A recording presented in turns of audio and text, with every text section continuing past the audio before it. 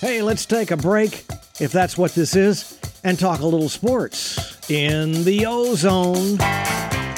The Ozone tonight brought to you by Allied Scrap Processors of Lakeland, turning scrap metal into cash. We're talking sports with Ronnie O and Coach Joe. All right, Ronnie O and Coach Joe in the Ozone. We're taking names and kicking posteriors, and I'll tell you what, it's open mic night tonight in Lakeland. Give us a call, 682-1430, 682-1430. If you're technologically inclined, you can reach us at ozone@hallradio.net. That's ozone@hallradio.net. And in sports, coming up this Saturday, the Florida Gators are going to host the Auburn Tigers. 2 p.m. will be the tip-off in Exact Tech Arena, 1:30 pregame on WONN 107.1, 12:30 a.m. And Tuesday, Arkansas, the Razorbacks, are going to come in to the former O'Connell Center on the Billy Donovan Court. That'll tip off at 7 p.m., 6:30 pregame, again, WONN 107.1. Well, Coach Joe, one of the things that I thought we might talk about tonight, maybe we can stir up some people and get them fired up, get them going, get them calling in, is I was looking at the all-time NFL rushing leaders. Of course, Emmitt Smith, former Florida Gator, leads with 18,355 yards, but there are some great backs in there. And a lot of the old guys, they don't even come close because they didn't run the ball as much back then, and they didn't play as many games either. But, some of the guys I thought of that you don't see on the top 24 list are Marion Motley, with the old Cleveland Browns, Lenny Moore with the Baltimore Colts back in the day, Paul Hornung, Jim Taylor of the old Packers, John Henry Johnson of the old Steelers, Gale Sayers, who had a brief but brilliant career with the Bears, Earl Campbell, man, that guy was tough, Jim Brown, Leroy Kelly, a couple of Cleveland Browns. And who are some of the guys that come to mind for you? Who might not be on that list? Yeah. Oh, is Franco Harris on there? Yeah, Franco Harris is down the list. Let me see. I think I saw him on there somewhere. Yeah, he's 15th with 12,000 yards. But I bet Lydell Mitchell's not on there, and he was, no, that's right. he was terrific. There's certain guys who were so good, but their careers weren't as long as maybe they should be or could have been. You mentioned Gale Sayers. Barry Sanders, where is he on that list? Barry Sanders is up there. He's fourth. Okay. And, he walked out at a time when he was at a peak, and that guy could embarrass people. He was so good. Yeah, he was as shifty and incredible a running back as I've ever seen. Kind of eye-popping. Hey, if he's got the ball, you want to watch, you want to see what he's doing. Another one who was that good, who's not on that list, would be Ricky Williams, out of Texas, and played a lot for the Miami Dolphins, as well as the Saints for a little bit. He had issues with, let's just say, mental health a little bit, and it caused him to not really, I think, maximize his talent. But when he was good, when he had his head on straight and was focused, he was all but unstoppable there for several years for the Dolphins. Back in the days when they actually were a playoff contender, that's how long it's been. You probably Larry Zonka might not have been around long enough to be on that list here. I know he had a pretty good career in terms of running the ball, or length anyway. But that World Football League derailed. It took about 5 years off his career because he has been the most certain. Maybe Marshawn Lynch is the only one comparable recently. But since Larry Zonka, there's nobody who's automatic on third or fourth and short. You did not stop him. If it's 3rd and 1, he got the ball. And this was a big deal. Cincinnati in the Super Bowl, early in the game and then late in the game, had 2nd and 1, 3rd and 1, 4th and 1, and couldn't convert and keep the drives going. And it eventually, led to a Rams touchdown in the first quarter when they went for it at near midfield. And then when they had to go for it near midfield in the fourth quarter, they got stopped and tried to pass out of the shotgun on 4th and 1. So that tells you how valuable a guy like Zonka was. Well, what I remember about Zonka is that he was kind of overweight and had headache problems, Right. probably concussion Yeah, problems before Shula. Shula got Yeah. there, and put that great offensive line in front of him. Then it was a different deal. And, you let that guy get up ahead of steam. You did not want to tackle him. Do you remember it was comedic when Pat Fisher, the little cornerback for the Redskins, tried to tackle him? Like, Fisher probably weighed about 170 pounds. I try to watch that highlight clip every couple of weeks or so because I just enjoy watching him just run the guy over, just shove him aside and send him flying. And Fisher he didn't wear a chin strap on his helmet, did he? No, I don't think so. Pat Fisher was kind of a hero of small guys, because he made it in the NFL, but the Dolphins abused him in that game. They really did. Oh, man. I remember it was like, if you went out in the backyard and your 5-year-old kids are out there and you're playing football with them, it was almost like that. They just couldn't handle Zonka. Oh, it was so awesome. He really was. He had this running style. He invented running downhill, as far as I could tell. He just kept moving. Guys would bounce off him. One guy could not tackle him. One guy could slow him down and hold on for dear life, but he'd shake him off and keep going. And eventually go down when he probably ran out of steam as much as anything else. Yeah. Well, let's go ahead and we'll take a break. When we come back, I want to bring up, you brought up Zonka. There were some great running backs before him at Syracuse that we want to talk about. You're listening to Ronnie O and Coach Joe in the Ozone on Talk Radio 96.7 WLKF. Talk Radio 96.7. Ronnie O and Coach Joe in the Ozone. The Ozone is brought to you by Allied Scrap Processors, turning scrap metal into cash. All right, Ronnie O and Coach Joe back in the Ozone. We were talking about NFL great rushers, and we mentioned Larry Zonka. Well, he was just one of a handful of great rushers that came out of Syracuse. You go back to 1957, a guy named Jim Brown, who was the all-time leading rusher in the NFL at one point. When Jim Brown retired, he held the single-game record at 237 yards. He held the career rushing record at 18,000. And I think it was another record that he held, a season record, at 1,800 yards in a season. And I've heard that Jim Brown was maybe the greatest lacrosse player of all time. This guy was about 230 pounds. He was remarkably fast, had a 28-inch waist. And, oh, man, that guy was punishing. And then they had Floyd Little. Ernie Davis in 1961 won the Heisman Trophy and tragically died of leukemia before he ever got to play in the NFL. And Floyd Little and, of course, Zonka. Did I miss anybody? From Syracuse? Was it Leroy Kelly? Was that? I don't think he went to Syracuse. I think he went to a small school. Yeah, it was Ernie Davis, Jim Brown, Larry Zonka, and who was the other? Floyd Little. Yeah, those are the main guys from that era. Syracuse. It just there was a turned guy out named the Rob running Lytle. Didn't he play for the Dolphins? He played for Denver. He was from Michigan, I thought. No. The running back? There was a guy. He was a fullback from Syracuse. The Gators played him in the Orange Bowl. And I'm trying to – Rob, maybe I've got Little. Oh, maybe I've got the wrong name. Yeah, I don't you mean the 1999 Orange Bowl? Yeah. Oh, okay. Or the 2001 Orange Bowl, which it would have been, I think, 99.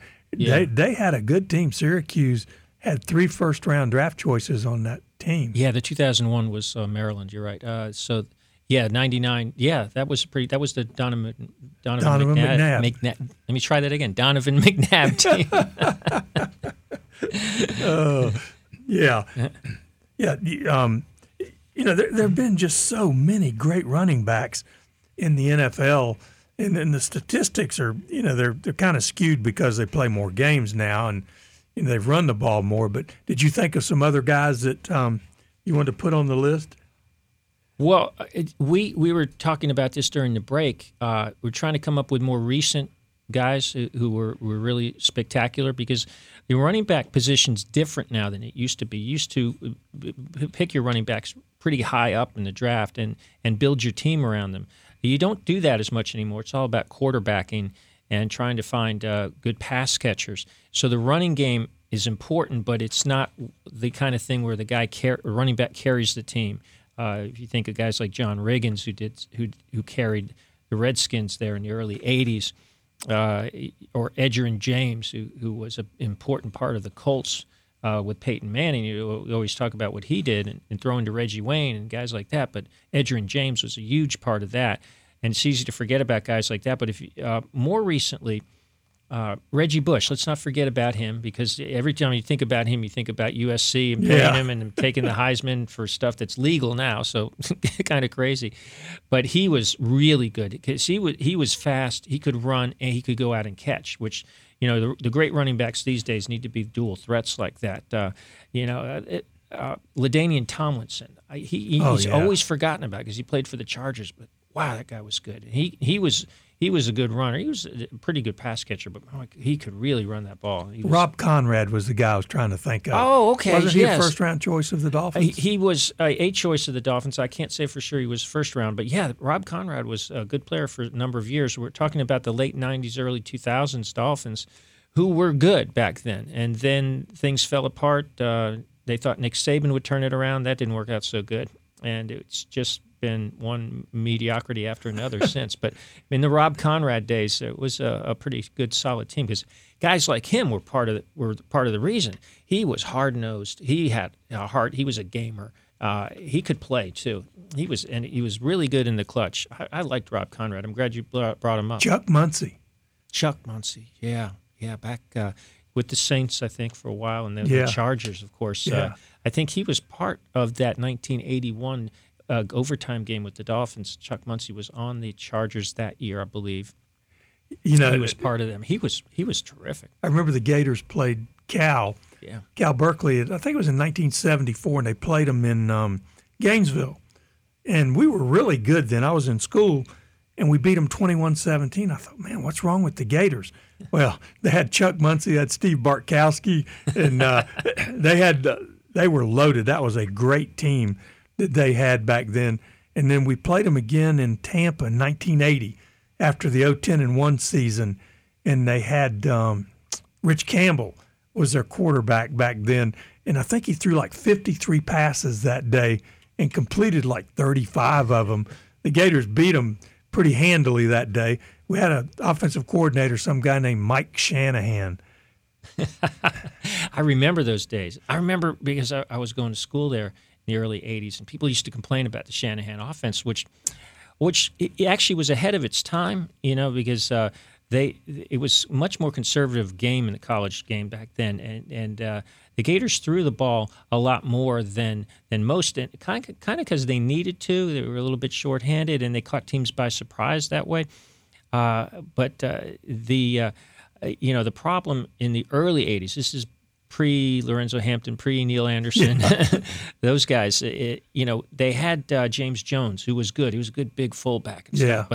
But they were lacking the explosive players in 80, 81, and 82 that they would have in the later teams that got pretty good and started to win a lot more games.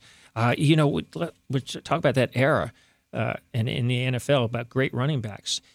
Often overlooked, and sometimes I even forget his name, but Tony Nathan was a huge part of the Dolphins. He came from Alabama, and the Dolphins made 2 Super Bowls during the time he was there, and he was their best running back during that time period because he was mostly known as a pass catcher. You're not going to see him on any rushing lists, but he could run the ball, but he knew how to get first downs. And he caught that lateral on hook and lateral play in that Charger game. Oh, yeah. That's the kind of thing. It was executed so perfectly, and he knew exactly what to do with it. And that's just a really smart player who played for a long time with the Dolphins. But the Chargers' punishment wasn't that. Didn't they have to go to Cincinnati and play in the minus 59 degrees? Yeah, that was a tough loss for the Dolphins, but I think they got off easy. You know, they just shook it off and went to the Super Bowl the following year. You know, and avoided the Cincinnati. That worked out pretty good. You know, you brought up a great point, and this never even crossed my mind, but that the Dolphins haven't won the Super Bowl. They haven't been to the Super Bowl in 48 years? They haven't won in 48 years. They haven't been there in 37. That's hard to believe. Really hard to believe. But you brought up another point. 37, the longest of any Super Bowl winning team, the longest drought is the Jets. since 1968. I hope they never go again. I was a Baltimore Colt back then. 53 years. I hope it's 153 years. And they've never made it back. Now, the Dolphins have been back to the Super Bowl twice since they last won it. Unfortunately, those were a long time ago. We're just talking about the early 80s. That's when it was. And they've only been to the AFC Championship game 2 times in the last 37 years. The year after the Super Bowl that they were in, they played the Patriots in the 1985 AFC Championship game, and then they played Buffalo in the 1992 AFC Championship game. Both games were at home. They lost them both. You could be the Detroit Lions. They were NFL champions in 1957. Never been to the Super Bowl, and they haven't been very good most of the time. Seems like they lost a playoff game to the Cowboys 5-0 back in the the Greg Landry era, maybe. Yeah, the early 70s. I want to say 1971. I think that's when it was. That's right. Yeah, it was. That might be right. Somebody look that up.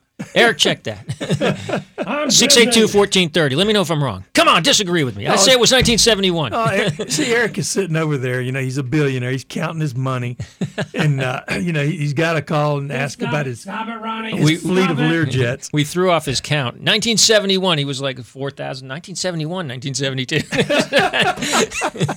Just cut it out. Do you really need that many pennies, Eric? I mean, just get some bigger bills. Somebody put a 50 amongst my 1,000. What's that doing there? He tosses it aside. Who is this idiot called Grant? Oh, man. Well, give us a call, 682-1430. We're just talking sports, and if you've got something you want to talk about, give us a call, and we'll be glad to talk about it. And Coach Joe, we mentioned that the Daytona 500 coming up Sunday. Yes, it's coming up Sunday. We had a chance to talk a little bit about it with Holly last week, and she's there now. The big NASCAR fans, I'm sure, are excited about the clash. They used to call them the Twin 125s, but they're going on today. It's Thursday. That's the big day for that. And I believe who got the pole? We just found out yesterday. We had the same pole 2 years in a row. Was it Burton or? I missed it. I'm not sure. I'm going to have to check that during the break. See who's on the pole for the 500 this year. But it's going to be really, really a terrific race. Remember, there's these next-gen cars that are going to be now, for the first time, in the super speedway. They had a little bit of a opening night, as it were, in Los Angeles, but that was a short track, and now we're really going to... Kyle Larson. Was Kyle Larson who got it? Yeah, okay. He was the one who had it last year, too, I think. I was looking this up. And without Holly here to guide us, we're a little bit lost. Exactly. At one time, they did not have the restrictor plates on the cars. And the all-time record for qualifying in Daytona, Bill Elliott, 216 miles per hour. And, I remember they were talking to some of the drivers back then. And even the drivers, these guys are devil-may-care, risk takers. And they asked him about going 200 miles an hour, and they said, at 200 miles an hour, you don't drive it, you just aim it. That's so true. Oh, boy, you got to be pretty precise at that speed. But yeah, and I think go ahead. Well, I was just saying, sometimes it's a little bit of a better race when they're kind of slower, or at least the way they like to race. I was looking at the short track race that they had at the LA Memorial Coliseum last week, and I was telling you earlier about when Joey Logano wanted to pass Kyle Busch, he just banged into his rear bumper, pushed him aside, and went by him. You can't do that at 200 miles an hour. Yeah. The whole field would be wiped out in a fiery crash. But at those slower speeds in the short track, you can get some of that bumping and grinding that they were doing, and it was fun to watch. And this is going to be a blast to watch this week. See, I didn't like the race. I didn't like that out there. They wouldn't have gotten a speeding ticket on I-4.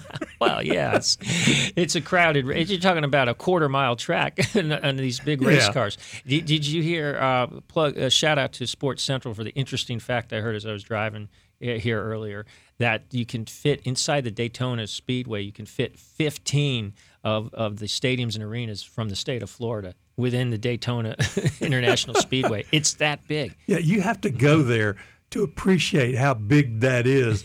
There's Lake Lloyd in the middle, and people don't even realize there's a lake there. And people water ski on it. It's not like it's a 50-meter lake, like a swimming pool or something.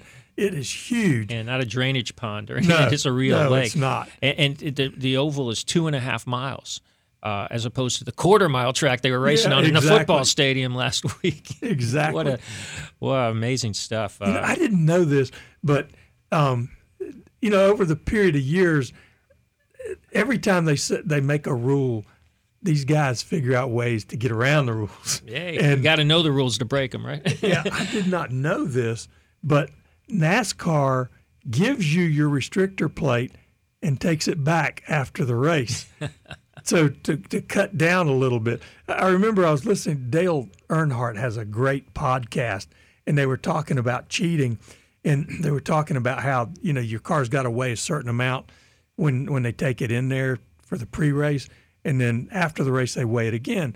Well, they figured out they filled up the roll bar with BBs to make it weigh what it needed to weigh, and then during the race they would let them out. They had a little cap, a button they could push to let some of them out. And they said one of the drivers was walking the track with Humpy Wheeler that owned one of the smaller tracks, and he said, I can't figure out, I keep finding these little BBs out here. And I think it was wasn't Earnhardt, it was one of the other drivers, and he said, yeah, that's strange. All right, well, let's go ahead and take a break. And after Kim Commando, we'll be back. You're listening to Ronnie O and Coach Joe in the Ozone on Talk Radio 96.7 WLKF. All right, let's get back to more of the Ozone.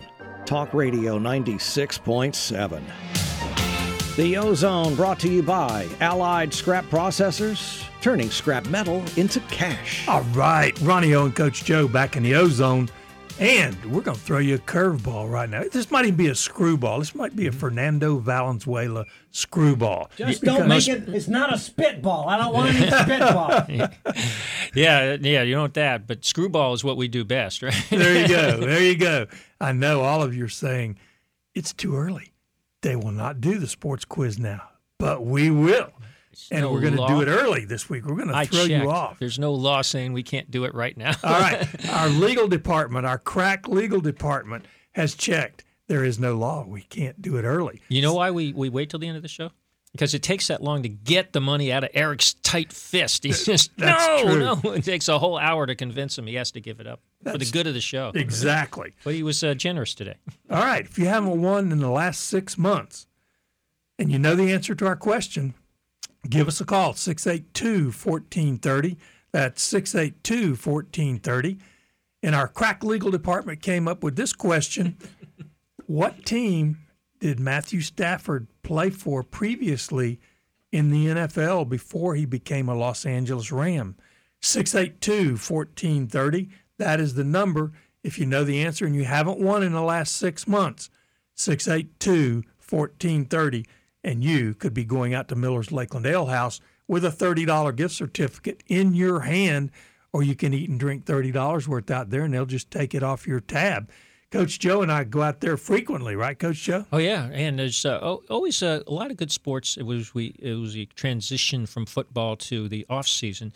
There's a lot of good stuff that's on right now in February. College basketball is peaking, and oh, by the way. We don't often talk about it because with the Gators there isn't much to talk about. Women's college basketball, the women's team is on fire. They have won 8 out of 9, including mostly against ranked teams. They won again today. And they won again today. They've moved into the top 20, and now all of a sudden they're almost certainty to be in the tournament. The men, you mentioned, they play a couple of important games, Auburn and Arkansas. The bottom line on the Gators right now, win both of those, and they'll make the tournament most likely. Lose them both, they probably won't. Split the 2 games, and they have a fighting chance to still make the tournament. But the women, on the other hand, they are looking just better and better.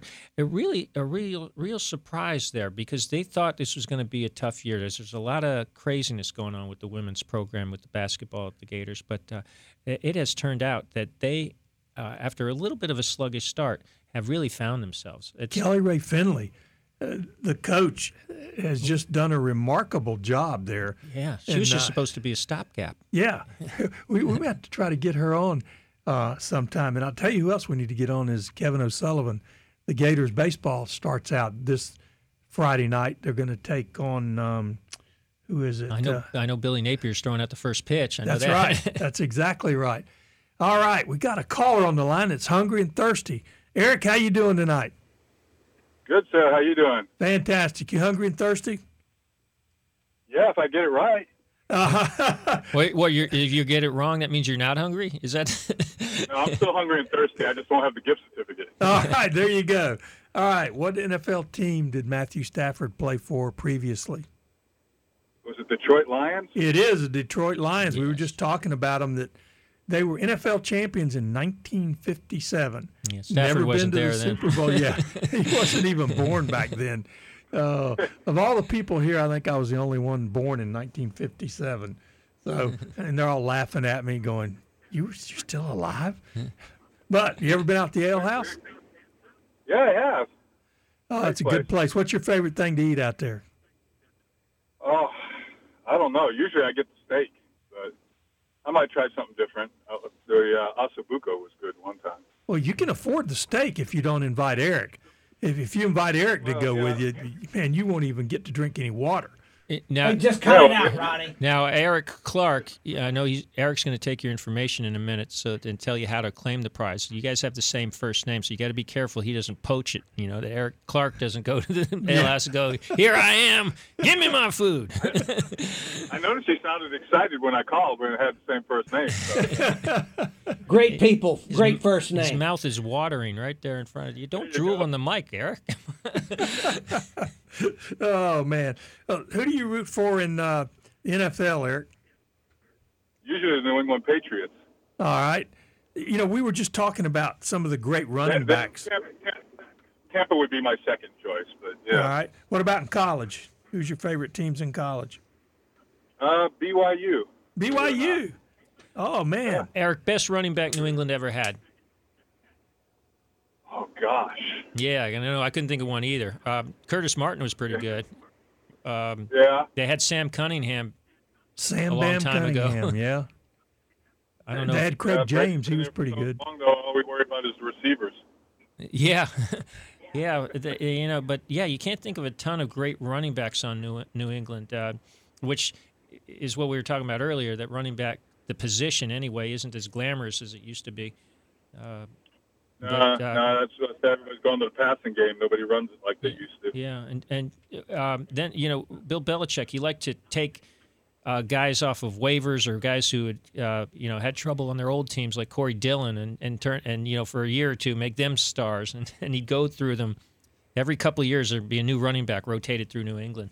Yeah, never a steady one, but what can you say? Who was it? Jim Nance? He played for New England. That's right, he did. Yeah. Yeah. But New England was He so was bad another back Syracuse then, though. guy, wasn't he? Yeah, that's the other guy. Yeah, that's the guy we missed. Yeah, we were trying to think of Syracuse running backs. Well, there's been a lot of them. Yeah. Eric, did we miss any?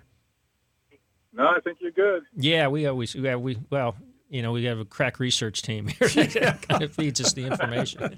Well, Eric, hang on the line, and Eric will get your information, and he'll probably try to get your wallet. So, don't let him get near you because he might take your wallet. The guy's a billionaire, but he's a skinflint. Yeah, you don't have to pay any fee to claim this prize. Don't let him con you. Just cut it out, guys. Congratulations, Eric. Okay, thanks a lot. Thank you. All right. Well, we did it early. I don't hear any sirens. Grady's not knocking on the door. Hey, this is our show. Nobody owns us except maybe for Eric over there. But otherwise, we do what we do. And, it's great to see Eric win. And, he's a big fan of football, you can tell. And, the interesting thing about Matthew Stafford, because playing for Detroit was not interesting at all. He's a great player, stuck on an awful team for all those years. And in fact, him and Eminem are the closest Detroit will ever come to a Super Bowl. Yeah. But Stafford, Georgia quarterback, first Georgia quarterback to play in and win the Super Bowl. Yeah, I don't think Zeke Bratkowski played for the Packers. Right, and Fran Tarkenton is the most obvious name from Georgia who played in the Super Bowl, and he lost three times. Yeah. Joe Kapp was the other one. Speaking of Joe, I was posting about this because there was an actual Wall Street Journal article last week.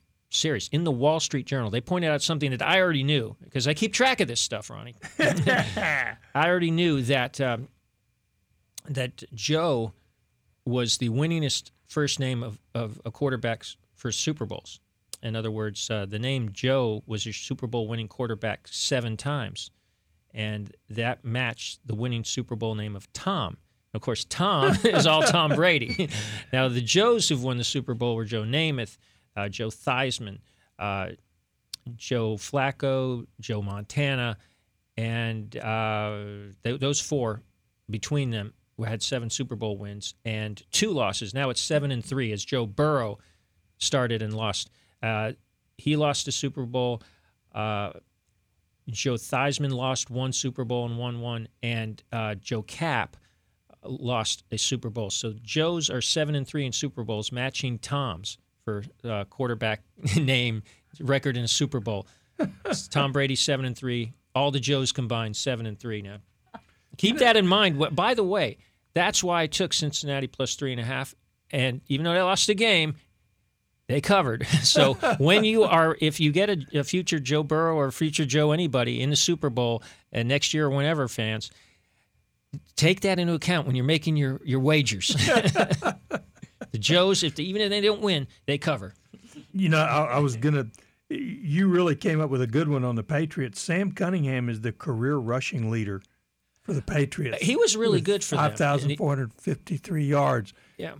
Yeah, I mean, the Patriots had, until Bill Belichick, were generally pretty bad, but they had a few moments in the mid-'70s with Chuck Fairbanks until he split, and then in the mid-'80s actually made a Super Bowl. Ron Meyer had some pretty good teams there too, didn't he? Yeah, and then Raymond Berry. Right, Raymond Berry took him to the Super Bowl, and then they also went to the Super Bowl with Belichick, where they played, and Drew Bledsoe, where they played not Belichick, but Bill Parcells, where they played the Packers in that Desmond Howard Super Bowl. That Brett Favre, that was Green Bay's first win in a Super Bowl since the Bart Starr days. Yeah, the 1960 Patriots, I think, won. Well, no, I don't think they won. They did win an AFL title way back, I think, before the leagues merged, when they had Babe Parilli and Gino Cappelletti, some of those guys back in the day. Nick Bonacani was on some of those teams. Nick Bonacani was too. Yeah, it's amazing, the Dolphins, they built that 70s dynasty mostly with cast-offs or guys that looked like draft busts. Larry Little. Larry Little was a cast-off. He was a Charger originally, wasn't he? Yeah, and they kind of gave up on him, and the Dolphins were able to get him for next to nothing. Guys like Norm Evans weren't thought of as any good at all. They built through the great offensive line coach they had, Monty Clark. Yeah. 49ers head coach later, and Detroit Lions too. Yeah, later on, and with the Dolphins, the offensive lines were so great. We talked about Larry Zonka and Mercury Morris running the ball. Well, there was a great offensive line too, because they were primarily charged with running the ball. They didn't pass that much, and they just opened up holes. And Larry Little leading Morris or Zonka around the end, it was a sight to behold. He was so good, and he's been on our show too. Oh, yeah, Hall of Famer. Kuchenberg. I mean, those guys were just so good back then. I always thought that the two lines of those teams are what made those teams great. That, obviously, as it is with any team, the guys that carry the ball, touch the ball, they get all the credit. But to me, those guys would not have been that good had they not had those great offensive and defensive lines. Well, let's go ahead and take a break. And when we come back, we'll be talking some more sports. You're listening to Ronnie O and Coach Joe on Talk Radio 96.7 WLKF. Hi, this is Rico Petrocelli of the American League champion 1967 Impossible Dream Red Sox. You're listening to Ronnie Ocean in the Ozone. Hey, it's Ronnie O and Coach Joe in the Ozone. Talk Radio 96.7. The Ozone brought to you by Allied Scrap Processors. All right, Ronnie O and Coach Joe back in the Ozone. Give us a call, 682-1430.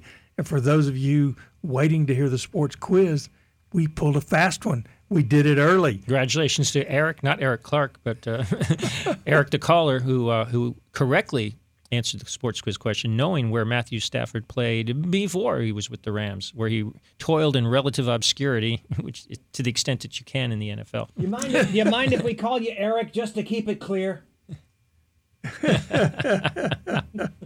Well, Eric has his name on just about everything here in Clarkville as we sit here in the beautiful Clark Studios in Erictown. Yeah, I'm telling you, the guy is a legend. You know, those 57 Lions, you know who the coach was? George Wilson. That's right. I did know exactly that. Right. And later coached the Dolphins. He was the Dolphins' first coach, wasn't Yes, he was the original coach. He left Detroit. Wasn't his son, George Wilson Jr., the quarterback? He was in the first year. Yeah. So that's and the expansion rules back then, it took years to get good. Credit to the Dolphins for getting good as quickly as they did. Don Shula played a big role in that. The Bengals, who were just in the Super Bowl, they were so bad for so long more recently that we forget that they went from expansion starting at about the same time as the Dolphins, and they were in the playoffs there at the same time as the Dolphins all those years. It just took them and Kenny Anderson until 1981 to break through and make the Super Bowl. And bad luck for them. 3 losses in 3 Super Bowls now, all of them one-score games. They lost by 5 to San Francisco in Super Bowl 16. They lost by 4 points to San Francisco in the Super Bowl 23 on the famous Joe Montana to John Taylor pass with 34 seconds to go. And then, of course, they lost that heartbreaker 23-20 to the Rams this past week. And did you see that play during the final drive that Stafford made? He was the answer to the sports part of the sports quiz question. Matthew Stafford hit a key pass down the middle to Cooper Kupp that got him inside the 30-yard line. And what was amazing about this, and Collinsworth didn't pick up on this, it was something that you saw later on replays. It was a no-look pass because there was a crowd of Bengals around Kupp, but Stafford put it in the one open space where Kupp could run to it and catch it. And they had a big gain, and that put them right in position where they later moved downfield or finished the drive off.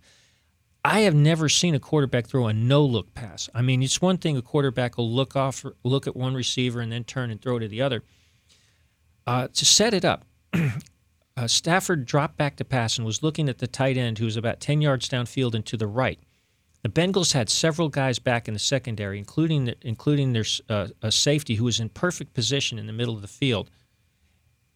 And what he saw and what you can see from the end zone look is Stafford was focused on the tight end in the right flat, and that safety took 2 steps in that direction as Stafford stepped forward to throw. And Stafford looked at the tight end the whole time and threw across his body down the middle of the field to strike to Kupp, right in the space that the safety had taken to. If the safety had stayed put, it would have been right to him for an interception. But those 2 steps as he followed Stafford's eyes threw him off, and Stafford never looked at Kupp on that pass. I've watched gazillions of football games. I have never seen a quarterback do that. That was spectacular. If you get a chance, go online, find that clip, and watch it over and over again. Every time I look at it, Ronnie, it's just when we thought we'd seen everything, right? We were referring to the 1957 Detroit Lions. Here's some of the guys that were on that team. Hall of Famer Bobby Lane was the quarterback. He was pretty good. Luke Creekmuir, an offensive lineman, I believe he's a Hall of Famer. And you also had John Henry Johnson, Hopalong Cassidy, former Heisman Trophy winner from Ohio State, John Henry Johnson, that we mentioned, who was a Steeler later. Tom the Bomb Tracy was on that team, one of the wide receivers. Leon Hart, another Heisman Trophy winner, the first non-back to win the Heisman Trophy. He was from Notre Dame. And then Yale Larry, who was a defensive back and a punter, and I believe he's in the Hall of Fame too. So you kind of get an idea of why they won that year. that's a pretty darn good lineup that they had back then. And I think they had won several. I think they might have won back-to-back.